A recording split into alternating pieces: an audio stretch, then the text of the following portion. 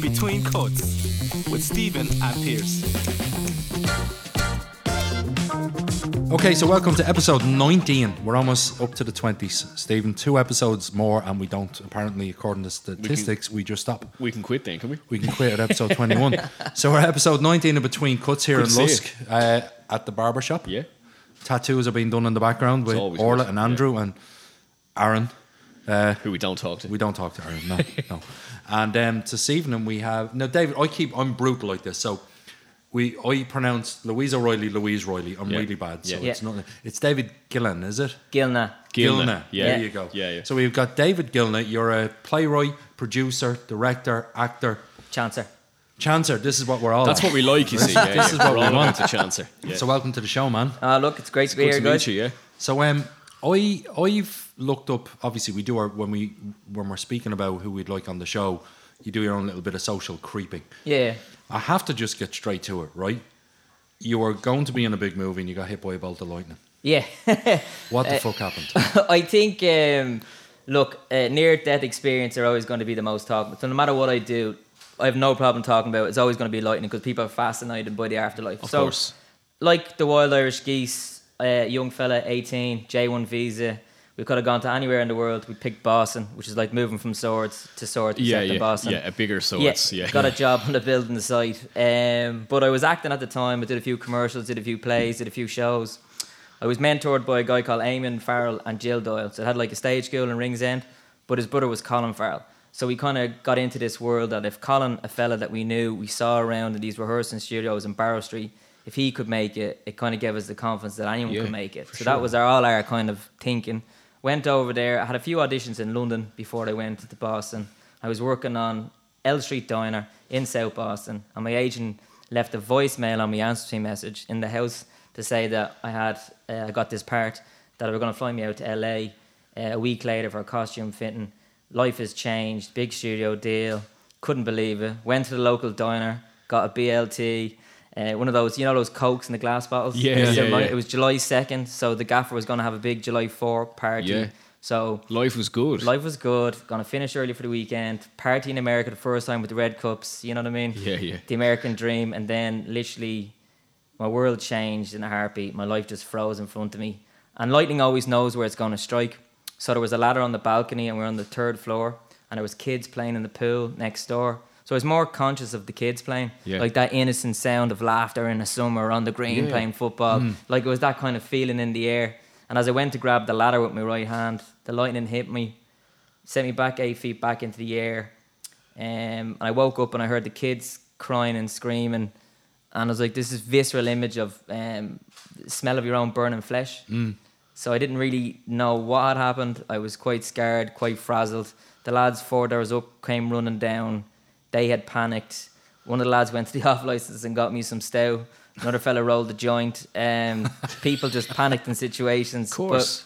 They did the right thing. Yeah, the landlord, in fairness, not the landlord, the gaffer, he lost his brother a couple of months ago on the building site. So he picked me up, brought me straight into a taxi. We went straight to the hospital. And that's when I realised, okay, something's not right here. Yeah. And then I started to realised that I was going to leave this place because I knew I was kind of like, I was dying in a sense. And then my heart flatlined. And then I kind of technically died for over a minute, pronounced me dead, and then I came back alive again. But I'll never forget taking my first breath. That's something that stays with me for life. Yeah. Because I'd gone wherever you believe that is. Yeah. Everyone has their own beliefs. But like once you dance in the shadows, you know what a darkness is. It stays with you. It's like being in a morgue. For sure. So yeah, that was the kind of mad experience, changed my life, very grateful for it, but also took me to some dark places that, it's taken me a long time to take ownership of my past. What a fucking story. That's Jesus. fucking mental. Yeah. So that led on to, like, obviously we'll jump forward. Oh, you can jump forward shit with everyone, Like, with this podcast, we just kind of go all over the place. Yeah, no, look, I'm an open book. So that's because I was laughing there when Pierce was like, when we talk about who we'd like as if we sit down and have like a planning meeting on a Tuesday morning. He made it sound like a big... Yeah, we love who we get together. in, but there's like no fucking plans. No, you make it sound like we sit down, we've got like a team of writers and like, the executive producer. Somebody said that to me. It was actually Eric said that to me a while ago. He was like, you've no bullet points or anything, like, like my bullet points are like Tourette's. It just fucking wherever I bounce to. But So- I tell you what I like is we just met each other for the first time. So it's that it's realness here. Yeah, for sure. And I have to say, if anyone who's never seen this place, it's a pretty funky setup. It's a good spot, Cheers, isn't it? man. There's a real energy and vibe to it. I'm all about vibe, tribe and energy since I got struck by lightning. Yeah, man. Yeah. And this place is, it's a great setup. It's like. nice. We've acquired most of the stuff on a 5-finger discount. Yeah. And it's the- quite well where it is. Especially the bricks. Yeah, the bricks. Oh yeah, no, don't talk. Don't about mention them. that. Yeah, come in Don't and have talk a look. about the red Yeah, bricks. Up the parish. You take the boy out of Can I Coolock. jump in with a question, right? yeah, So of course. I'm going to jump way back before all of this Yeah. stuff here, right? So you're from Swords. Yeah. Were you always from Swords? Yeah, You yeah, were from born and Swords? bred, yeah. And my parents were from Swords originally, so Swords is kind of part of the family, you know. So It was a running joke when in my right now I was talking about the parish because I left home very young, went to travelled, thought I'd never come back, and then I came back to my community. Yeah. Kind of got really inspired by my culture, my heritage, where I grew up. That kind of has had a massive impact on my career in the last 6-7 years. So when I say up the parish, I'm proud of it, but it's a joke with the lads. Yeah, for sure. Yeah. So born and bred. Were you up Swords, kind of Swords Manor end, or were you down? So I was originally, it was two sides actually, I believe. The Wars! Yeah. I grew up on the other track on Ellenwood, Crown, yeah. And then I went over then to the Highfields. So it was just like down the Jacko split where I grew up. You know what I mean? So it was like a lizard going, hanging around all areas. Yeah. So, as a young fella from Swords, how did you find your way to acting? If that's not a hard question for you, like, it's kind of I don't want to say a strange one, but it's not what most young fellas from Swords would do, right? No one in my family was an artist. My parents loved music and they loved films. So my dad used to always love going to the cinema. Yeah. And my dad had an amazing vinyl collection. All the way up to he used Santry, was it? Yeah, he used to be a DJ and he had a club back in the day with his brother in the 60s. So music was always a thing in my family, music and dancing, but nobody was an actor. Creative. So there was a thing called, would you believe, the Brackenstown Talent Competition. Oh, yeah. In St. Cronon's in Brackenstown I went.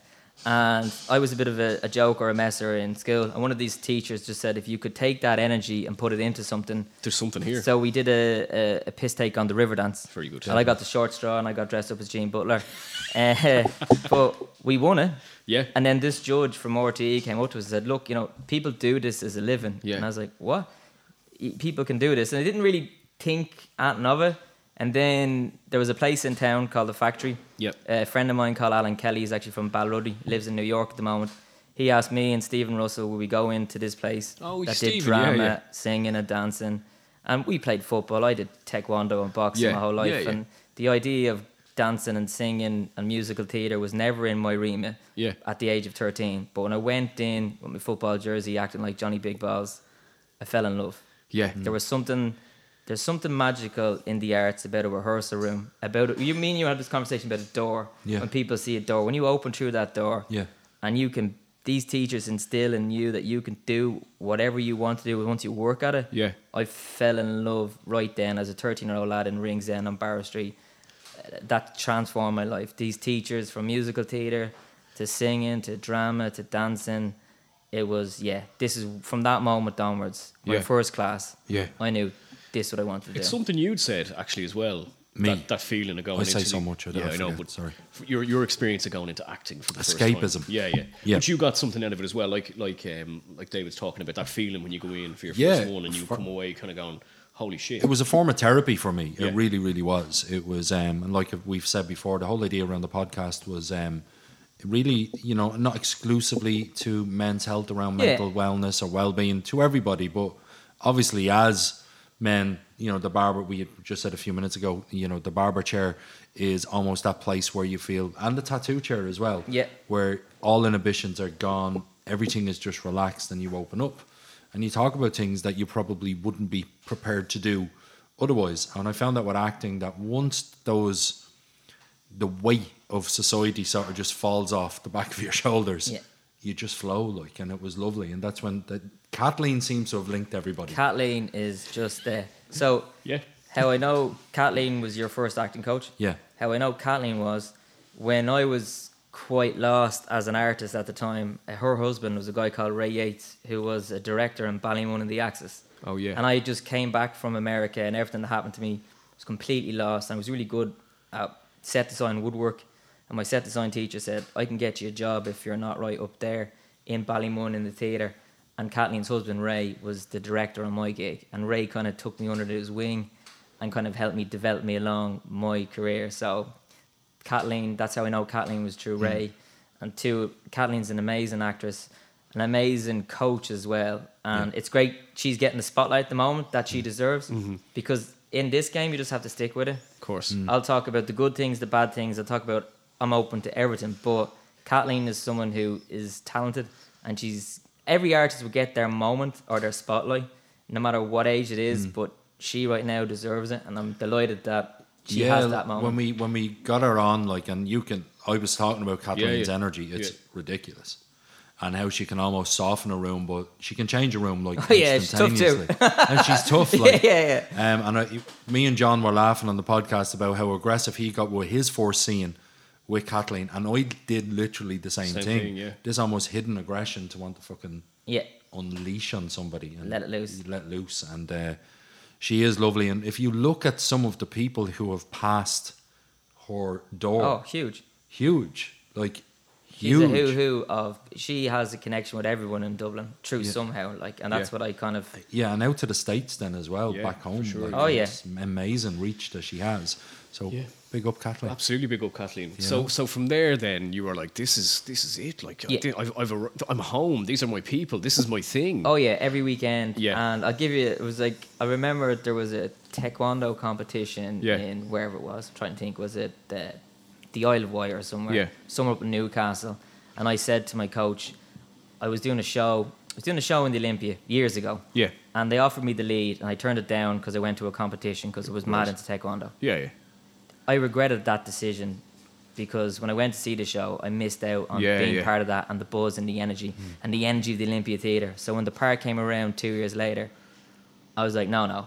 I'm not missing it again. This is my commitment. Yeah. I'll never forget doing a show in the Olympia, playing the lead, walking out on stage, 1,200 people, and you're taking that first line, and every day is a different experience. And that's when I went, wow. And John Brogan was still alive, God bless his soul, was the stage manager at the time. Maureen's Bar, all these characters in Dublin. And the history, the tapestry of our society on Dame Street, and that's when I went, And it was the same feeling I got from in the Brackenstown Town Hall, dressed up as Gene Butler, making 1,000 people laugh, doing his sketches or skits or fast dressed, whatever. But it was the same feeling. I felt liberated. I felt free, and I was like, there was a buzz and a high that was just incredible. And you feel like I do think. Really around creative people, like you've got, tattoo artists, you've got barbers, you've got actors, you've got sound engineers, you've got a coffee drinker. What I'm trying to say is creative people really can almost draw energy from people. Yeah, for sure. To live, but then there's obviously the downside, which but it takes a team, a team of people like here to create what we do right now. Yeah, for sure. And what are you finding? And just on when you said about a team of people and creation at the moment. I was shocked to hear, we'd Robbie on a while ago, and we've mentioned Robbie, and we watched the letters. You've seen the letters, Jordan, haven't you? Yeah. Jordan's our photographer here. And it absolutely, I was shocked to hear it got absolutely no nominations. Yeah, no. Not even the actors. No, it was Robbie, so explain the situation. Robbie's from Swords, an amazing director and actor. He approached me in the pavilions in 2019, March 2019, 3 years ago, and said, "Do you want to? I want to cast you in this film. It's a bit of a loan shark. It's a kind of character I've never played before, and I want to do something darker." 100% said yes. Then he said, "Would I like to?" I was producing plays and shows and circus. He said, "Do you want to get involved as a producer?" I said, "Yeah, 100%." And the film was. He had this vision on the film since day one, and he assembled an amazing team of actors, as in Kathleen Yates, Mary Murray, John Connors, Anne Russell, and it was set on the backdrop of the cervical cancer scandal. And the amount of people he met and the stories he told and this beautiful film he crafted. And then we got the nod to say we're being shortlisted for like 8 IFTA nominations. And we were excited. We're an independent film, no funding. So we thought, you know what, we're up against the big dogs. But even if we got one. But last Monday was, I would say, upsetting, disappointment. Because one IFTA nomination for that film would have got global recognition for the story that he wanted to tell, for what the actors performed. A job as an artist is to put up a mirror to society where we're living right now, whether you're playwright, screenwriter, podcast, we talk about what's going on now. And Robbie's film did that. But what I'll always say is, disappointed didn't get the IFTA nominations, but the film will live on. And what breaks my heart is that the women that are suffering right now won't. So I think they can't bury the film. And it's a beautiful piece of filmmaking. It is beautiful. So I think, we were upset, and I congratulate everyone else who was nominated, because there's some amazing films and talented out there. Were we disappointed? Yes. For but sure. Do I believe this film is going to go away? No. So the next is going to be like streaming platforms, and but that's the highs and lows of we went on the IFTA panel discussion. I was in New York working there, and I can't believe I was like, oh my God, I'm sitting here on an IFTA panel discussion talking about a film I was a producer on, acting in with Robbie and all the team, and I thought this would never happen. Yeah, do you get me? You have these moments in the shower going, yeah. But like your man in The Commitments, he's interviewing himself in the bathroom. In the bathroom, that classic, the Gabo, in the bathroom. Yeah. And I had that moment. I was sitting in New York going, this is, and we all thought, even though we're up against all the studios and all the big guns and all the distributors, but it's a part of this industry, the highs and lows. You take it on the chin and you find a way how to deal with that. And I felt really devastated for the actors, because I know I'm involved in it behind the scenes. I'm not talking about me. There's no such thing as small roles, by the way, only small actors. Was that I really thought the ladies they gave the performance of their lifetime. Yeah, and I was a bit gutted that they didn't get the spotlight. But they will eventually. That's where my... Sure. But like you said, the movie is never going away. Never. It is a moment. It is a stain on our society. Without a shadow of a doubt. These ladies really, they gave it justice, and the acting that they gave in that as well. I do think these movies crop up again, and then all of a sudden it's a case going, how the fuck did we miss this before? It's like, when Once went in cinemas here, it only lasted 2 days, and it only lasted a weekend, and then when it got the nods, it came back in. Shawshank Redemption, complete flop. So for us, it wasn't about, this film was never going to make anything commercial in the box office. It was about the recognition for the filmmaking and what the story was. That's where I felt. Me too. And I feel hopefully that a broadcaster, if you're listening, I know you are. I know RT, Virgin Media, Netflix, Amazon are massive fans of this podcast. Sure. So what we're going to say to you is that give Robbie, give him a shout. Give Robbie a shout and say, go on, we're going to stream the film. Because I've hounded him for a part in the movie. You have, and he did message me last week. He says, I think of an idea for you. And I was like, you know what I noticed with you, right? When Eric Lawler was in, you didn't hound him for a 5-minute comedy slot. No, couldn't do it, man. Couldn't do it. Well, let me tell you about Robbie is. The one thing Robbie will do is, if he says something to you, he'll deliver. Yeah, of course. He literally just said to me, do you want to...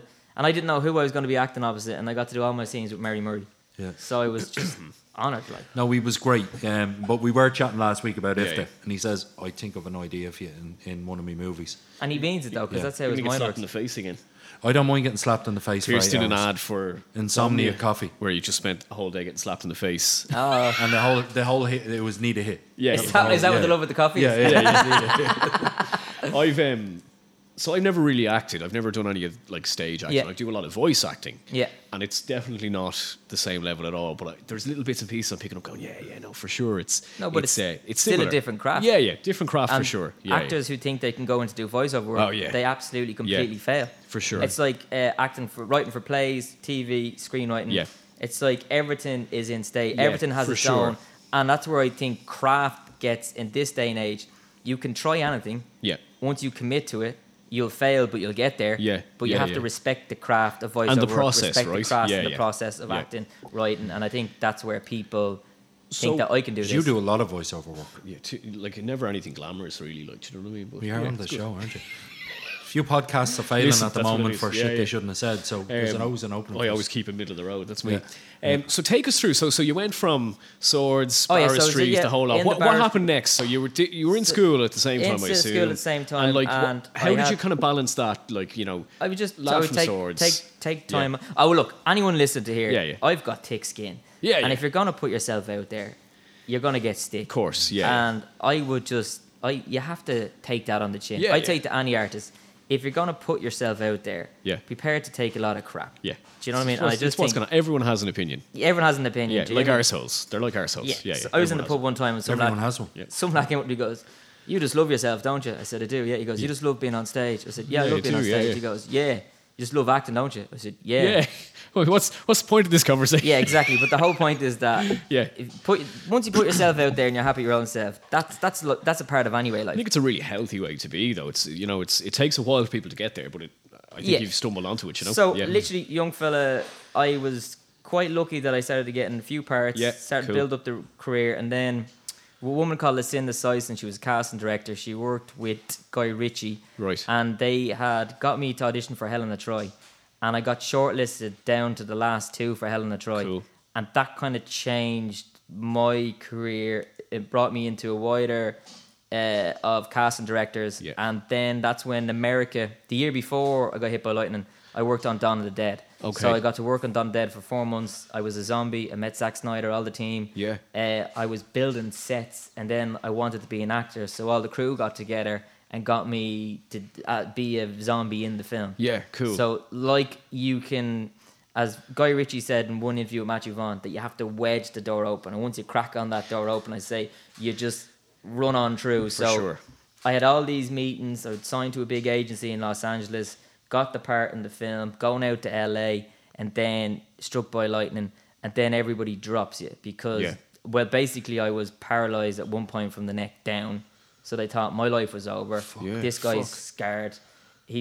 And that was hard to take because my career was going that way. Yeah. And then the silence. And then you sit there and you say to yourself, wow, okay, I always knew what I wanted to do. And I was getting there. Yeah. And then it was all taken away from me. Yeah. Now, how do I deal with this? And then that's where the darkness comes into it. Sure. Yeah, and been there. That's when a specialist said to me, do you write? I said, no. He goes, well, writing's a great form of therapy. And then, you're an actor, trained as an actor. Why don't you start writing? So then, struck by lightning, the power of anyone's listening, the blank page is the greatest canvas in the world because people will tell you that an idea is not worth anything. But that's because people can't come up with ideas. Yeah. And you can make that idea into money.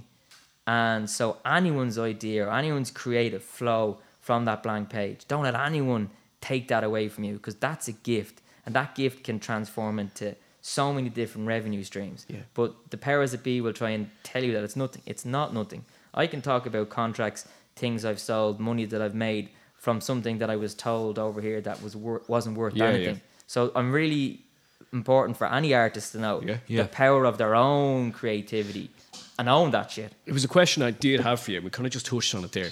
Like, did you find over here, and here being Ireland, there was a little bit of like, no, that's not going to work. No, you're not going to work. You're not this. You're not that. That's not that. I can give you, I mean, you don't have to get into specifics of it, but I'm just curious. No, fuck it, get into some of them. Yeah, no, I'll tell you. No, so the Hit by Lightning, I wrote monologues about being struck by lightning. Yeah. Got a group of friends together. We did put the play on in the Samuel Beckett. Play was awful, but we believed in it, and I believed in the play. This is Bolt from the Blue. It was called Five Nights at the time, right? Which became the show I did in America there a month ago. But no spoilers because we no get to spoilers. I survived. Hey, because I was following your progress when you were in the States, and it was going so well. Let me tell you. And you signed. Did you sign something? Signed to a big literary agent over there. It's changed my life. But getting back to the beginning of a really bad play, Five Nights, to where I was in New York off Broadway with the show about my experience and owning who I was as an artist. I was invited by the Fringe Festival, didn't have a play on, to meet all these directors. And I'll never forget this one person who shall remain nameless, but you know who you are. I get such a kick out of this. Yeah, no, I love these stories. Go on, So you had like a few minutes with everyone. Yeah. And this person just threw my script at me and said it wasn't worth the paper it was printed on. And it was no point in wasting his oxygen talking to me for the next 5 minutes. So we sat there in silence. And I thought, you know what, I'm not going to let this guy break me. I've been around bullies before. I was laughing at him because once you've trained in anything, once you've been punched in the ring or in training, a punch is a punch. So this guy was just another arsehole, as we said earlier on. Yeah. The next person I met was Ray Yates, which was Kathleen Yates' his husband. And he just said to me, this is a great play. I'll direct it for you, David. Great. Because I worked as an assistant stage manager. Yeah, so there was history. Yeah. And Ray was just like, so then the next venue and the next venue and the next. So that one fella who's still around, by the way, and he's done this to plenty of people. Of course. Play goes to London. Play is still not the greatest play in the world. Yeah. But I was running a pub in London, and it was between the Old Vic, the Young Vic, ITV, so I knew everybody. Yeah. Like the chair we're in here today, you hear stories. The bar, you hear everything. Yeah, Martine for sure. McCutcheon came to see the play from Love Actually. Twitter was only a thing. She tweeted it. Play sold out. Hollywood producers came in to see the show, offered me a life-changing money to buy the rights of that one play. Yeah. So a fella in Dublin tells me, I can't write, I'm not a playwright, I'm useless, and know your lane. Yeah. 2 years later, I'm sitting down with a studio who are paying me a lot of money for the idea, and I go back to the idea. If I can make all that money on a shit play, what can you do when you know your craft? For sure. Yeah, and that's what I want to say to people. Yeah. Always be open, because opportunities present themselves all the time. Yeah. So yeah, and then it became a point of, let's say right now, technically right now I'm out of work, right? But a couple of weeks ago, I had a sold out show in America talking about my lightning experience, my shadows, my darkness, the highs and lows of my industry. But it was one of the greatest experiences of my life, because the Americans just lapped it up. Yeah. And then venues throughout the country have offered me to come back and gig. And there's a great playwright from around here. Her name's Elaine Murphy. She wrote Little Gem. She's a local, and she said to me, don't meet people anymore who are going to waste your time to have a coffee, who just want to know what you're doing. She goes, own your shit and own your journey that you're going on. So I said, I came back here and go, okay, I've got a whole tour going across in America. There's people over here who are always going to close the door on me because they don't think I have the talent. For sure. You know what? That's fine. Forget so it. to get back to your question, Yeah. is there people who try and close the door on you, try and have a monopoly on the market in film, theatre, and in voiceover? Voiceover especially, you know how that works. 100%. Yeah, But you know what you do is you create your own work, you build your foundations. That's- So when you're on the opposite way of the table, they've been told they have to sit with you. Yeah, you know yeah. what you do? You sweet and you smile and you have a yeah. coffee and you That's what say, you do. fuck you. Yeah. But fuck you with your teeth. No, I told you I could fucking make it in America. I believed in you. You're fucking better. You'll see when I get into Robbie, get me. Robbie, Let's go. Let's get get on this to shit it. all Get going. on. So yeah, no, I get passionate because No, but it's good to see. I like the passion. people try and they do try and tell you. Is it an Irish thing? Sorry, Pierce. Is there a bit of Irish begrudgery? You know, you hear this thing about like. I think so. Yeah, Bono I said think it. yeah, Bono Bono said said it years ago on the Late Late Show. I think Irish people love pulling Irish people down. I don't know. In America, people are going, well done to that guy you're great. living up on the hill, and in Ireland, yeah. they go, someday I'm going to get that bastard. When I was, no, don't forget me, I write plays about 1916, so I'm very proud of my heritage. Yeah, and history. definitely. But So I'm not knocking it. But in it's just, this, yeah, of course, in America, they say to me, this is what I earn, what can I do for you? In America, it's out of sight, out of mind. Yeah. If they're there for you, they will literally set up a meeting with you, with someone who can make a difference to you. I think do you want to act in what type of role you want? Oh, you know what, Piers? I know this director. He's making his action film. I think you'd be perfect for it. Yeah. Oh, I've got this commercial. I'm looking for your type of tone in your voice, Stephen. You know what? Americans, I've found, are very direct, and if they can help you out, they'll help you out. So that's what I want to say from being wrote off here, as to say, and then confidence. I've only actually started to believe in myself in the last, I would say, 2 years as a writer. But you can feel it from you. You can talking to you. Now I do, yeah. It's 100%. infectious. Yeah, in a, like in a good way, you do like, feel it. I haven't seen him smile this much in a Yeah, long no, time. I'm loving it. I Only love when the I give you a confidence. nice haircut, Yeah, but not for sure. really. Go on, This is Saturday, really actually, yeah. Well, it's actually funny enough. I had to get a hair. I couldn't not get a haircut coming in today. I'd have done it, man. Do you know what? Pierce will look after Do you you. know I'd the have thing done is, I didn't. The lad was like, do you not think they do? And I was like, do you know? Pierce will look after you thing anytime. is, I'll go and get a haircut off you next time. Yeah. But I didn't want to do it before the podcast. I'd But fucking Eric Lawler's been here twice. He's coming Yeah, now yeah, during gets the week. beard For done another early. fucking he's haircut. never gonna go now. You know, once you feed an artist, we're here for life. Fuck, man. We'll have to get pictures actually up on the wall of people. We've who come in for the haircut so and Helen's you know? mad into Yeah, the yeah. mixed tiles. Yeah, there you go. And they're sort of these re-sticky things, but really good quality images. So she wants me to get all the between cuts photos that Jordan That'd be was cool. taking Oh, and stick them all yeah, over yeah, the place. But can I ask you about the play? So when did it change to Bolt from the Blue? So I tell When you you changed the name of it, what brought that on? So I went from so the first play was called Five Nights. Then it was The Gift of Lightning, and went to London. And then I never owned my story. I never owned my past. I never owned my trauma. I kind of what we do, we bury it in the past. That's where I am at the moment. Yeah. And I tell you, I did a podcast with a girl, Georgie Crawford, an amazing cancer journey. It's a good glow. And I had this moment on a podcast when I realised that there was this play called My Bedsit Window. So I went over to be an actor and a writer in London, and I'm working the bar scene for 4 years. I grew up in bars. My dad was in the club game. There was a moment when I had sold a film to Hollywood. I was a lead in the West End play, and I said, one of the young lads I hired in the job who wanted to be an actor, he died the last night of my play. And we were all out drinking. He was 21.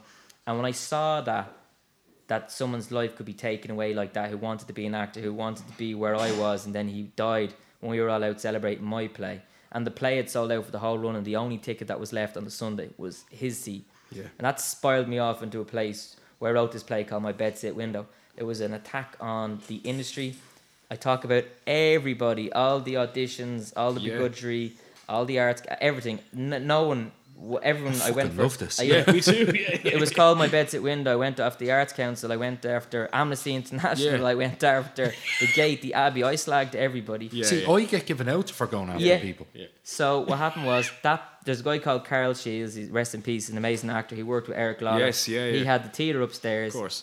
He put this play on. He gave me a platform, and then all the powers that be that slagged me off, that I slagged off, they wanted to work with me. There was a shift. Yeah, of course. And then I started to write other plays from that play. But that was the play that I wrote the play, and I said, standing on the edge of a rooftop, I can see London lit up in all its glory.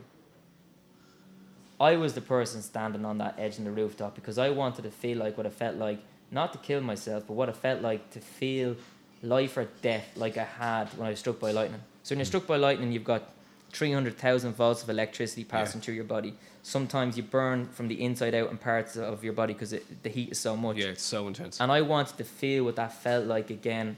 And then someone in the audience was like, that's you. My auntie, she's a spiritual healer. What do you mean? She goes, that's you. You are William Blake. And then I went, oh, yeah. You were projecting. I was projecting. Yeah. And I was so honest that I wanted any artist to... Feel what you were feeling. Yeah, and you know what? You're going to get the highs, you're going to get the lows, but eventually you'll get there. So those plays got me to a place where I said, right, forget the studios. So studios buy your ideas, and I found out this great piece of information. I never sold my life rights. So my life rights is my name, David Gilna. Hell yeah, up the parish. No. But I never sold my life rights, and a great producer told me, you can create whatever story you want because you own you and your lightning story. So I went, all right. So I pitched to Cultured Ireland. I'd never been funded by them before. I said, I want to go to America and I want to tell this story as open and honest and make people laugh, but be true to who I am. And they said, yeah. And I was really surprised by that. Sold up everything I owned, got a visa for the States. I was doing 24 venues, and then... We were shooting, would you believe, we were shooting a pilot show for Channel 4. That got cancelled the week of. And then my tour of America, my whole dream to get to that point, got COVID, move on for that. Finally get to go to America. Finally get to do a Ball from the Blue. My show, I own it. Strap in, here we go. An unknown in America. Nobody knew who I was. Play sold out. Changed, like January 15th, changed my life forever. That they're going to open up a relationship with me for the next 10 years as a writer, as a performer. And by the way, I wasn't going to do it. I said to my dad, I don't know if your listeners would feel the same. This took 2 years away from my life. Yeah. And it's hard to hustle all the time. Yeah. Oh, fucking tell me about it. So you're constantly hustling, like with a new business, like with this, like with your podcast. But you know what happens? A friend of mine loves your podcast, Damien Russell. If I didn't shout out, he'd kill me. Big up, Damo. Big up, Damo. But he was so excited that I was coming on this show. Yeah. I think that's important for me to tell you that when he works in photo, he's an engineer, so when he's on the road, he loves listening to your podcast. Yeah, so I remember Damo. We watch our staff discounts, Damo. I remember it well. Yeah. So the whole point is that I got to that place that changed my life for the next 10 years because I believe in myself now. And I won't waste time with... People want to take you out for coffee in Ireland and they'll chat to you. Yeah. They want to know what your plans are. They want to know what's going on. What's your vision for this podcast? You guys have the talent. You guys have the joy. You guys put together. You know what? Your listeners will grow and opportunities will come for that. But own this shit, this space right now. Like, I'm an artist here telling my story. I feel like really bashing a mic off. And I mean that in a loving way because I was saying to Stephen prior to Christmas that our listening base in the States was... and we can only really, unless you pay for the analytics, you can only really see what Spotify wants you to see. Thanks for hosting us, by the way. Yeah, I know my pal Brian listens every week in his car. But our listening audience was 2%. You up to Boston? Up to Boston. Hey, whoa! So the 2% and we're almost at 12% of our listening bases across the states. Yeah. Took us ages to get our first 1,000 downloads. Now we've got so many thousand downloads, but most of them are in America. For sure. Yeah, and when I did drink a lot in America and a lot of dive bars, which was very intimate. Which is what you want. Actually, I'll give you a great story. Go on, go This for is it. a real LA story. So I haven't been back to America, to New York, Boston, or LA since I was struck by lightning. Yeah. So I had all these meetings. I couldn't go back to those places. So do the show in New York. Get to LA. Just saying goodbye to a tattoo Yeah, artist. guys. See you later. Yeah, look them Safe up on home, Instagram. Andrew. I Aaron love is still that. here, I see. Yeah, there's always one. Get to LA, and I have so much time off, no meetings planned, and I started to panic. Yeah. Anxiety kicked in because what was I going to do? I always need to do something. Yeah, I feel the same. Yeah. And my dad was like, "I need to have a holiday." I was like, "Okay." So I started meeting all these great people, started offering me all these opportunities. And my friend, she's a hairstylist, and I met her backstage in a gig in Germany. She had a pit bull. I've never looked after a dog in my life. She goes, "I'll give you my place, but there's a pit bull." I said, "You know what? Let's bond with a dog." Let's Mum do came it. from farm. Yeah. Amazing time with the dog. She gave me a long list of bars. She's been in LA for so many years. Yeah. Cool, as you like. Amazing tattoo artist as well. Jamie Myers, big up Jamie. But we were at this... there was a Chicago director, Daniel, and there was a fella from Belfast. And we got to know each other, and it was the last night before he's going back to Belfast. So we wanted a session. I didn't know in LA everything closes at 2 o'clock in the morning. We didn't know that everything closes at 2 o'clock. New York, it's open late. So we wanted to find out a really good after party, and everywhere was closed. So then we got this address to this party, right? So we're like, I'm worried about this. no. We were like, okay, let's go there. So we get into an Uber, and the Uber driver was frightened where we were going. So we go down to this industrial estate down an alleyway, and we get out, and the Uber driver was waiting for us. And there was this Mexican with tattoos on his neck, 2 guns, stand there, and this small promoter. So 3 little Irish lads walk up, we're like, "How are you?" And they're like, "Who sent you?" And I was like, "Such and such." They're like, "That's a lie. Give us your phone." So they took my phone, and they're going, "Now, who really sent you?" And I was like, "This fella in this bar." And he goes, "Why is here?" I said, "Look, the lad's going back to Belfast. Do you mind if we have a really good time?" Now, we're in an alleyway in a industrial estate with this guy with 2 guns, and he's about 6'6", and he looks like a mixture of, is it the actor from Con Air? What's his name? Oh, yeah, I know who you're talking about. Danny, his name will come back Danny, to me. yeah, I know, yeah. Right? And you know the great Colleen from WWE? Yeah. This is the... And he goes, "Right, lads, you got cash?" "Yeah, you got cash." So he goes, "Okay, this one's no phones, no blah, blah, blah, grand." So as we were walking down this laneway, there's 2 bins, and I just said to myself, the lads, either we're going to get raped or murdered, but we're pot committed now. Yeah. And we can't go back. Can't, no. So we get down to the corner, we sing a left, and there's a corrugated iron like thing, and he's like, "Have a good night, lads." And I was thinking, that's it. This is the We're end. dead. Yeah. And we opened up the door, and it was a speakeasy nightclub. Wow, Love that right. shit. And we partied till about 7 o'clock in the morning. Yeah. Amazing. But it did take us an hour to kind of... To relax. And they were playing the Breakfast Club on a big screen. They had arcades everywhere and a bar. But it was one of those LA moments that we thought, that's it. I won't party after 2 o'clock. But it was... It was, yeah. The speakeasies are amazing. I went to a great one in New York, and it was a pawn shop, and it is the best of. This is the best. These signed Air Jordans, everything. Yeah. And the wall literally just opened out into this almost Great Gatsby style. Yeah, no. Yeah, Prohibition. Oh, it was just stunning, like $30 a cocktail. But Amazing. I love all Amazing. of that. Absolutely love all that. So the show then, you obviously signed a big deal then in the States. And when are you due back? I'm going to go back on tour for June, July, August. 3 months, touring around The America. same show? Same show, yeah. And drawn influence then maybe to write more? Yeah, so basically, I have a play called The Unsung Hero. It's about a guy called Michael Joseph O'Reilly who co-founded the Irish Volunteers. Yeah. And it's about his journey in 1916 Rising. I'm involved with Hands Around Morseshoe campaign with Frank Gallen and a few others. So that play is going to tour America with a guy, a great Irish actor called Mick Melenfi from Cork, who used to own a pub called Ryan's Daughters. And then he gave up the pub to concentrate full time on the acting. So he did the opposite, where other was go, Yeah. But he's going to be touring my play to venues around America, and then I come over and tour my show. So I'm very lucky that I met Mick. We met during the pandemic, he was going to do one of my plays in New York. So New York has given me, I've staged 3 of my plays in 6 months as an unknown, and I've built up all these relationships because I'm very personal. So I went to every bar, every art centre, anybody who gave me a chance and opportunity. And I went to this amazing, the Irish Art Centre in New York and Queens. I went on Wednesday and I had dinner with about 80 Irish people. A different bar in New York sponsors food. And then we played bingo. And then they're like, when's your show coming over? So you're building a relationship with your audience. Yeah. And also, so I've got one play touring before I get over there. And then I'm touring my comedy show, which is, I'd say, Brendan Bean, if Brendan Bean was still alive, right, what he did in New York in the mad 60s, to come over there, have a drink, and I'm going to say, let me tell you about growing up in Swords, let me tell you about my acting career, let me tell you about being struck by lightning, and the man I am today, and this is my introduction into America. It's the premise to your play. It's the premise of the play. Yeah. And that's I wrote a screenplay on the basis of this show that I'm doing. Yeah. So that's when sometimes you see in Hollywood that they have 2 similar action films or disaster films.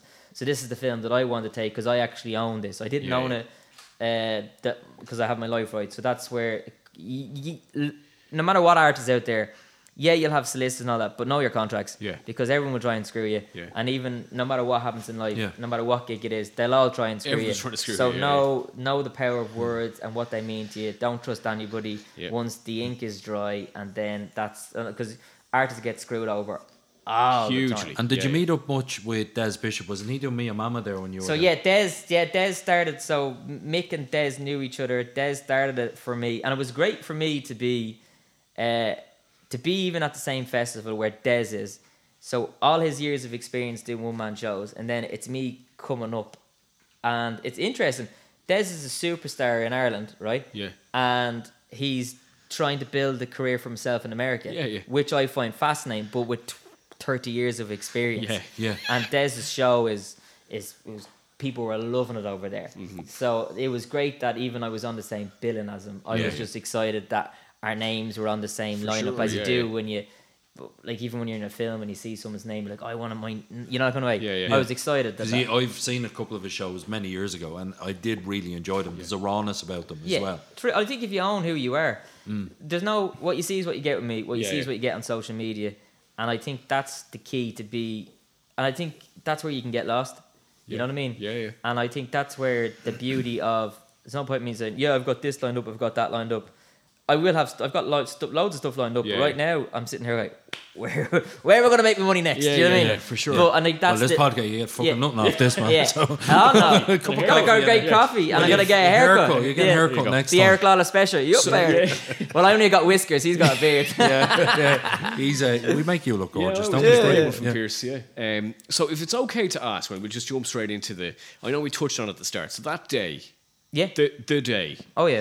And you mentioned, like, you know, all the things that happened, and you kind of didn't, I suppose you didn't realise how serious this was initially. Not at all, no. And then you went from there to being declared dead for a minute. So, and, like, is it okay to ask where you went? Oh, no problem. Or can you explain what that's like? So basically, one of my best friends, Stephen Russell, Damien's cousin, he got word that I was struck by lightning, came to the hospital, because I had to have my insurance, by the way. Of course, it's America, Paid €50 my insurance, but it came to, I think, nearly $500,000. Yeah. Wow. When your insurance company sends you flowers, they want you to die because I cost them a lot of money. Combos are expensive. But when Stephen came and I realised that I was coming to the end, I didn't want him to tell my parents that I was dying. My godparents lived in Florida. My aunties lived in America. I was very sane. Contact my parents in the morning. It's about 7 o'clock in the morning because they'd have to. And I told them that I loved them. I told them what I say to my parents. What they meant to me. And then I just remember taking my last breath, closing my eyes, and then I was gone. My heart flatlined. And then I did see myself. There in the room, and then another blink and then my world is black, and then I'm feeling all this darkness and all this pain and different people's memories, and then I'm feeling love and happiness and euphoria, and then all of a sudden I'm angry because I'm a young fella. I don't know what I believe in. I'm only 18 and I know I'm dying, so then I'm fighting, and then I'm crying, and then I'm angry, and then I'm praying. So I've got all these mixed emotions, but then I'm praying to a power that's greater than me or you and anybody, and saying, if there is a God out there, if there is a power that's above earth, please just give me one more chance. Yeah. I'm crying and my life is not gone yet. Yeah. And I was like this internal battle with the shadow and the darkness, and I kept on fighting and fighting and fighting and fighting and fighting. And then it got too much that I just thought my brain exploded, and then I was back in the room. I was in the intensive care unit in Boston. I was on this floating bed as well. And then I was like, where am I? What's after happening? Yeah. So I was gone. I technically died, and they brought me back to life. And then everything had changed. My body felt different. Yeah. Everything felt different. Touch felt different. And I had to realize in my life what had happened to me, where I went. So if you look, I believe since my accident, energy is important. Yeah. If I go to a meeting, I don't like someone's energy, I'm eccentric now, I would say. But if I don't like somebody, I won't waste my time anymore. For Before sure. I used to do, I'd say, nice to meet you, but I'm done. Yeah, if I meet someone out and I'm not feeling it, I won't be rude, but I'd be very... but you just cut it. I cut everything down straight, yeah. So people might think I'm a bit eccentric, but that's what changed me. If I pick up on something, I'm gone. I'm like, no, not for me. There's a lot about vibes, isn't there? Like, and it's something like, because you would ask me before we started how I got to know Pierce. Yeah. I know we kind of just got off your thing there, but I think it's interesting to say, because I always said this to Pierce when I came in here first. I was kind of like, it's a really cool vibe in here, and like that, I never really put a huge amount of stock in the energy thing, but it's really interesting to hear this kind of coming back to me now, because it's something I'd always said to you, that the energy you give off and the vibe you give off, I think it's in the place, and it's a really welcoming place to be. Yeah, that's all. I just wanted to share that. Yeah. No, but it is though, because I came up here. This is a warm place to be. This is, I would say as an artist, this place is inspiring. You guys are both passionate about what you believe in, and then if you give people a platform and to be real who they are, opportunities present themselves. So like you'd see the link in the line. For sure. And if you can cut all these people who aren't gonna, I've realised there's people in life who'll take you out for a coffee. They don't want you to succeed. Be careful who you tell good news to. Yeah. Not because they may have resentment in their own life. Yeah. There's no offense to you, but it's just something in them. Always, someone told me that in America. Be careful who you tell your good news. And I didn't know what they meant, and then I get it. You get it. Yeah. Sometimes, I get it. Yeah. I get it. Sometimes, so I got very. My mother's staunch Catholic. Yeah. Prays all the time. She prays because my mum is in constant pain. My mother's very ill, but she prays all the time. When she prays, she's not in pain. Yeah. My auntie's a very famous spiritual healer. My cousin is a psychologist, Alison Keaton. Yeah. She writes books. She's on radio. They all have their own eternal gifts. My mother comes from a massive family from the Nile, and everybody has their own ways of dealing with the afterlife and gods and beliefs. But for me is, I love to light candles. I'm a hooer for lighting candles. I light candles all the time. Tea lights. Yeah. I do pray. I do meditate. I was christened a Catholic, but I don't go to mass. But I love the ritual of going to spiritual places and pray. I love that as well. I get such a. For me, Clarendon Street there in town. I go in. I light a candle. It's not a religious thing. There's a ceremony in it for me, which I love. So I found real peace in, because when it could be a road accident, could be beating cancer, it could be the grief of a sudden death in your family to your mother, your father, your brother, losing someone through suicide. All of these things have a knock-on effect in your life, and I have a sense of a spiritual praying system that gives me grounding, because I went to a place that was very dark, and you can't shake that from you. No. So even if you get into the darkest of places with your own mental health, you can get through that, but it stays with you. It does, so you can feel it coming when the grey days are coming and you need to back away from people. You can feel it, but that's a beautiful gift because you can own it. So I went to a very dark place because I was dead. And then I had to figure out who I was as a man, what it is I want to do, and who I have around in my life. Because I had the wrong people in my life who weren't, not essentially back me, but once you find, you could be friends with someone your whole life, and then you realise, why am I friends with this dickhead? Yeah, what am I getting out of this? What am I getting out of this? And it's about, you could meet people in 2 years and they become your best friends. It's just, be careful about who you have in your life and the energy. Who you share your energy with. Exactly. Yeah. That's one thing I always found, is that when Helen, my other half, is really high, loving energy. She really, really does. And sometimes you would find just observing. I've had to learn the hard way to shut my mouth. Do you know what I mean? Oh yeah, no, that gets me in trouble. Just shut your mouth. But you would almost see it coming from a distance where it's almost, I call them social vampires. Do you know what I mean? You know, where it's just, they suck the energy from you. And you would see that. And I've seen it like around so many people over the years. And I actually think because at one stage in my earlier life, I fucking was one. Do you know what I mean? I used to, I don't mind sharing that because I think so many people would probably feel that way, but then feel when they move on from it, you're sort of not worthy of saying it. But I almost used to hate hearing people's good news. Which when you said it there, I was like, oh, fucking hell, that's man. Me. That resonated with me from like late teens, early 20s, where everything growing up, you know, being from Coolock, you know, not really have much money, I needed a pair of Levi's. Do you know what I mean?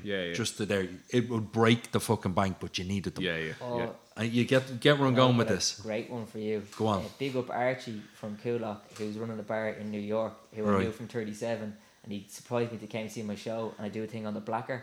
I didn't know he was in the audience. I talked about Tamangos. Up the fucking Blacker. I talked about Tamangos, the Blacker, the Cafe Bar, and Jets back nightclub. And in the middle of it, I was just like, Jets, Jesus Christ. But I had many a night in the Blacker with the Taekwondo lads, and I didn't know Archie was there, and Archie was like, we're on there, and he just got this roar of Coolock pride. I just thought, that was just what you said. Well, tell him to listen to the podcast. Archie, we need more numbers. Archie in New York, get everyone in the pubby bollocks. No, but he was so excited, and that was because you never know. Sorry, we just said Coolock, that was the... No, it is, and there's so many people in where I was growing up that were... I left school quite young, so I'd have been coming up to my leaving cert, aced my mocks, did amazingly well, knew the direction in which I wanted to go in, and then decided I literally just had a fucking meltdown. And 2 weeks before my leaving cert, left school. It can happen. And I was living in America. I was living in Humble, Texas, in October of that year, just gone. I needed to find a way to America. Didn't live there legally, but just through putting it out there, ended up living out there with Trevor. Still talk to the guys in Houston. Well, they don't live in Houston anymore. They're all over America now. And after 25 years, we touched base there this year. Had the first video call with them 2 weeks ago. So I think what you're saying is so true, that when you put that energy out there and let it go as opposed to focusing on it, shit happens. I would use... Mum has this great thing. The more pain she goes through life, she never let anyone take her peace. Never lets anyone take her peace. And she used to say, pray for someone who's done something bad on you. And I never got that. Now I do, because I used to have grudges. I used to be angry. I used to say, fuck you, I'm not talking to you. Now, do you know what? That's actually taken over my life.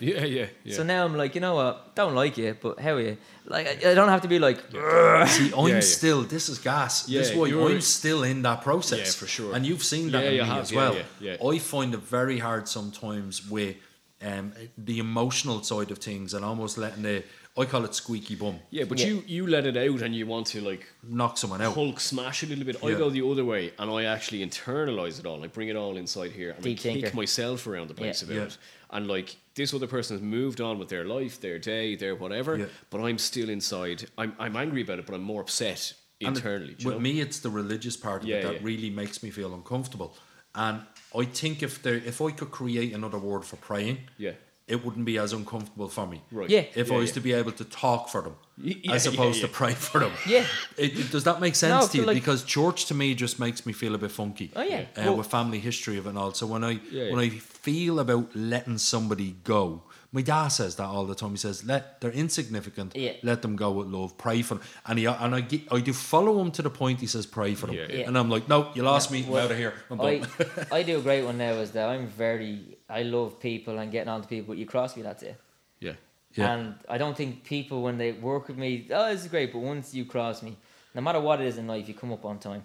You work your ass off, and that's how you get it. I hate these phone calls. Oh, I like what you're doing. I'll do it. Fine, work at it. I have an idea for a show. Write it yourself. Mate. Exactly. I still have to have that to make it in this, and you still have that aggression. You don't lose the aggression, but it was the grudges that was getting on to me. And then something. This is so small. I used to share everyone's shows and plays, and then I realized I wasn't getting the response back. So you know what I did? I stopped caring for people who I didn't need to care for. And then there was a moment in my life where I went, yes, these people never gave a fuck about me. Yeah. But I was trying to, I believe, stupid as we say, I say this in the show, 5% of people in our world make it in the arts. When I say really make it, we're talking houses all over the world. The other 95% of people, they put us against each other. But you know what? If that 95% said, you know what, let's help each other a little bit and elevate, that number may change to 15% at a push. But that if that wealth was distributed, we all do okay. You know what? I don't like Gilney. He's a bollocks, but I'll buy a ticket to his play because I'm a playwright. You know what? I don't like you because you're a prick, but you know what? You came to see my play, so I'll buy a ticket for your play. In that sense, you don't have to like each other. No, it's not all kumbaya. You know what I mean? It's just like... But it's having a respect for the craft. And that's what I'm saying. Like, Robbie's film, The Letters, if all these filmmakers who want to be filmmakers came out and saw his film, that would have made a massive difference. Of course it would. But it didn't. Graham at Movies That, amazing genius of a guy. He was like, if you're studying film and you don't buy a ticket to your local cinema every week, who are you? Yeah. And it meant if you don't have it paid for Netflix or a streaming platform, where do you think your industry's going to go 100%. If you're not supporting? It's the same as people who are journalists buy a paper. Oh, you know what I mean? See, I'm weird. Sunday papers is my thing. I love coffee every morning. I have I go for my local coffee every morning, I love my ritual and my little walk and listening to people. But loneliness is the biggest killer. So I wrote this short film called One for the Ditch, and it was inspired by the people in my coffee shop who weren't there. And it wasn't because it wasn't to do with alcohol or having the local point. It was loneliness is a huge killer. That's why I love to talk. I talk to people. Cause me too. I just can't shut up talking. Doing this, Yeah, and like you said at the beginning, we've never met each other. We don't know each other from Adam, but I just think there's a naturalness to something that's unscripted. Yeah. Oh, look. You know, and when someone says unscripted, you're sort of going... You said it to me before, and I said, I actually feel uncomfortable saying that. Yeah. Because I feel like it's scripted by saying unscripted. I've been on every radio show and let's say late night show in this country, and there was only ever one interview, and it was with News Talk, and the person in front of him was reading the paper or whatever, and the questions he was asking me, he wasn't bothered, and I wasn't bothered there. So I said to myself, if I ever felt like that, I'd just walk out. No matter if it was live TV or radio. And it was one of the worst interviews I've ever done. And I don't know why I'm saying that. It was because you can feel it, right? Like this is... I've never met you before. Do you get me? And it's a natural flow of conversation because we're both interested in the creative process. But like that, you can meet other people that just don't. But I would say 99% of everything has been enjoyable. It's been a process. Some good more than others. But there's only one every interview that he didn't want me to be there. I didn't want to be there. The producer got me in, and he... was so obvious that he didn't want me to be there. So I was like, well, if you're not going to give me anything, but I shouldn't have. I should have gone over. Yeah, of course. Immaturity. I should have gone over the top with enthusiasm. But I didn't. I went, screw you. So my play's amazing. I get you. I've an idea for a show. Go on. I won't write it, but I'll just put it out there. You could do a podcast on stage. Robbie, sorry, I've moved on from the idea we had with you. So we can do a... Gonna make you a star, kid. I'm gonna make you a star. Exactly. We do a podcast on stage, and every night it's a different person and different topic. So you're not getting the same play 2 days in a row, and whatever happens, happens. Yeah. I'll see you there. There you go, done. Well, you have to be. You're with me. Read my agent. Yeah. Battle Royale of the podcast. Ding ding. Round one. I have a question. So like we're kind of coming towards the end. Are we? That's been like the quickest hour ever. By the way. Is that an hour? Yeah. Stop it. I know, right? Yeah. It is. Anyway. What did you put in my coffee? I know, right? Speaking of coffee, I have a bag of coffee for you to take. Yeah, for sure. When you're not David Gillen, the playwright, the actor, the deep thinker, the spiritual guru, all of these things. What do you like? I mean, do you still do any taekwondo? Are you a soccer fan? Do you like going for a pint? So, love a pint. Yeah. Gave up to taekwondo, gave up to boxing. The lads in the club stabbed me for my nedzer. Gave up going to the gym. I walk every day. Cool. I love a pint. Love sports. Yeah. Still massive fan of the boxing. Yeah. Still, I'm a Liverpool fan, and for my sins... Good man, me too. It's going well, though. Yeah, for my sins, because my father was from that area, Shamrock Rovers, before they moved to Tala. Before they moved to Tala, sport, I love sport. Yeah. If you think about what... I'm very a proud Republican, so anyone who represents us on any sport, whether ping pong, snooker, badminton, I'm so proud of people who put on the green. So sport, for me, is a great... And would you believe...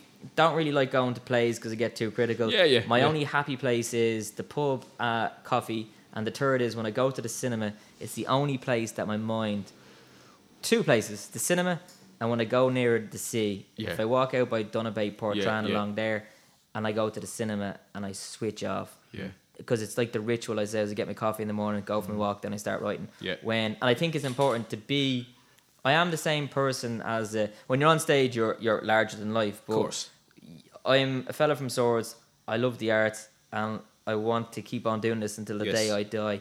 And without people, I don't get inspired. And without punters who buy tickets, I don't have a career. Yeah. And you've got to match all of those things in together. And it's all your energy, really. Like, even get back to what you were saying about when you were in New York and, you know, the way you were almost networking with people, but letting them understand who you were as a person, as opposed to bullshitting. Like, you're not blowing smoke up their ass. You're like, here's the way it is. Come see the show. Why LA did so well for me was because I went there, as I said, for the holiday. The anxiety kicked in because I had nothing to do. And then because I didn't need off, I was confident of my show and the deal I'd signed. I didn't need that off anybody. Yeah. And then they're like, this guy doesn't want to talk to us. And then all these meetings started to happen organically. If I would have went there 10, 15 years ago, I would have died at death. If I would have went before the pandemic and did that show in 2020, I ripped up the show, by the way, the original script. Right. I rewrote it at Christmas. My writing partner, Frank Allen, big up Frank, he's from Drimna.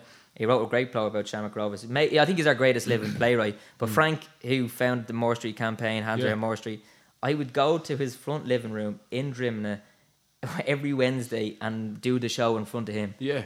To get it ready. In my hotel room, and the staff at the Fitzpatrick Hotel in New York, I performed my show for. Right. So I still had to rehearse every day with people like Frank and people like the Hotel Bar before I did it to a sold out audience, because we weren't even open there. Yeah. But I still had to put the work in, even if it was holding a brush. Fucking hell. Yeah.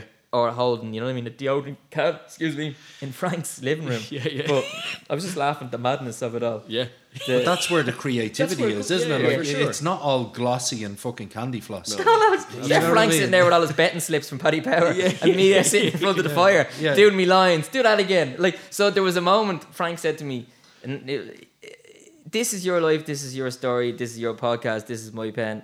It's your story, so if you forget yourself, take a moment and go. So there's a moment in the show, I said this line, my own burning flesh, and some fella just started laughing in the front row. Thought it was the funniest thing, and the audience just started looking at this guy laughing at the most kind of surreal moment of the show.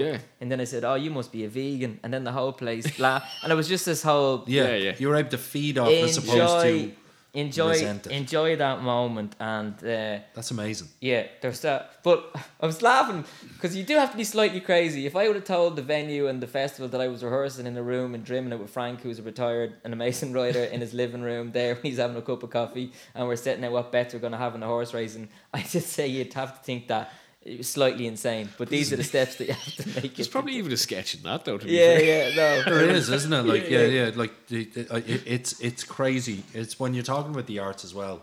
I'm at an age where I probably wouldn't go back to the arts.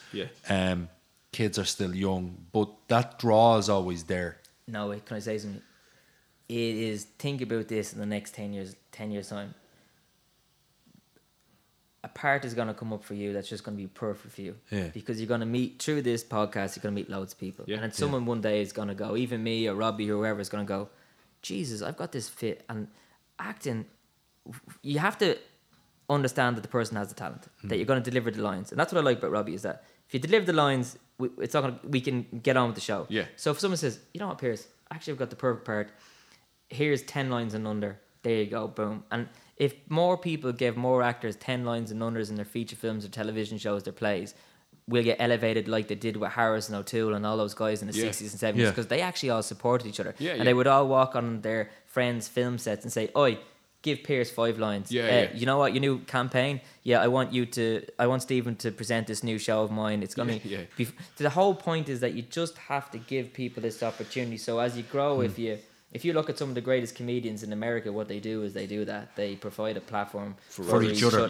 Because that's what I found difficult when I was chatting with Kathleen. I spoke to her on social media, and I remember my class, me and Lynn Rafferty were in the same class together, and I was like, to this day I still don't know how I did that show on stage. I don't know how I remember the lines to this day. Rehearsing, I was dropping lines all over the place, but just on that stage I didn't drop any lines at all. You almost get into the feeling, and that emotion takes over, doesn't it? And almost starts delivering. because my uncle, my great uncle was a guy called Barry Keegan, and he worked, which is weird because my mum's surname is Barry, my surname's Keegan, but anyway, but he worked in one of the theatres, and he was one of Ireland's first exports, if that makes sense. Wow, yeah. I didn't realise this until my dad had mentioned him, and then I looked him up, and he was on IMDb and stuff like that. Wow. Weird shit. But he was a proper he was a proper theatre actor, and they even had a huge procession when he died, like down by the theatre on the streets of Dublin, like, because that was my family's back. They were quite wealthy, and then alcohol got into the family and fucked it up. But family secrets, trust me. Yeah, it was unreal. They were trained actors from very young. Their home was Herbert Lodge in Herbert Park. Oh yeah. So I've tried to follow most of it, and I can't. And that's why I would love the opportunity at some stage just to go, do you know what, I wouldn't even doing it for a bit of crack. Yeah. Because the buzz you get from it's unreal, isn't it? I say to people, it's with you for life. That's the greatest gift. I'm saying to you is that if I said to you, if you got one role a year for the last 10 years, for the next 10 years, that's 10 roles. Yeah. And then you look at your IMDb and you go, wow, I'm very proud. Yeah, I've got 10 and things. If Robbie said that to you, he will. And if I come up with something, I'll say, yeah, if it fits the part, that's what you do. I need an agent. What? I'll put you in touch with Hey, we're back. No, but I love, like, what are you working on? Anything? I know you're going to be doing your tour of the States before we wrap up. Are you working on anything completely? If you had the opportunity to do anything that's completely fucking far left, but would almost, with a big budget, what would you do? Great question. Torn between two, right? My goal, 2 goals right now. My own debut feature film, but my own Broadway production. Yeah.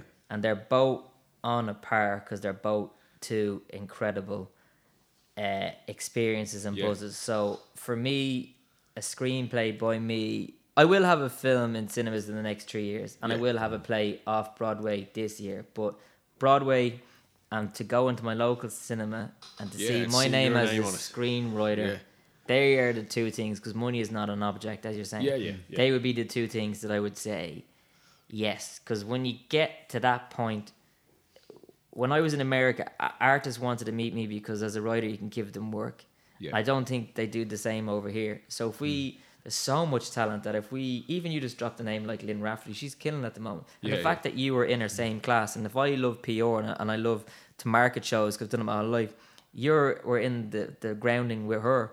That's even a win right there for me, because I love the tagline and stuff like that. That's how my brain works. But that would be, they're the 3 in 3 years time. That's what I want. It's my own feature film as a screenwriter, and my it's gonna go off Broadway, but I'm pushing the O'Rahilly play, who had a place in Herbert Park, by the way. That got bulldozed down there. That's right. Yeah. So Thanks, Leo. I'm very close to saying that I think My Unsung Hero will rival Michael Collins, because I think it's the greatest untold love story about people who had wealth. His wife was 6 months pregnant at the time when he said goodbye to her, and he kissed her, and he went to the GPO. Yeah. He knew he was going to die. He led 12 men down a rush off Moore Street knowing he was going to die. He was shot 10 times. They let him bleed out in the street for 27 hours. And when he was dying, he wrote a love letter to his wife. And then a cleaner robbed that letter from the barracks to give to his wife. But she knew he was dead when he died because she was only in Ballsbridge. He was in the GPO. So that's the story I want to tell on Broadway. And that's the story I want to tell in film. Because if you look at it like this, what's happening in Ukraine and Russia, and that's why I'm so passionate about 1916, because these were teachers, poets, barbers, you know what I mean? These were news agents, these were people who died for a vision for us to do what we're doing right now and to live in this beautiful country. And that's the unsung heroes, what I call it, but it's to honour the people of 1916, to a love story between Nanny Brown, who's the vice president of the Cumann na mBan, and Michael Joseph O'Reilly, who was the co-founder of the Irish Volunteers. That's my goal. Feature film, Broadway, bang. And right in the middle. And a part for you as a volunteer. Well, I can get you back. 2 lines, there you go. I get your backstory. Yeah. My great uncle Mickey, my dad's uncle, the big house up on Black Horse Avenue. Yeah. I have the photos. Mickey was a gun runner.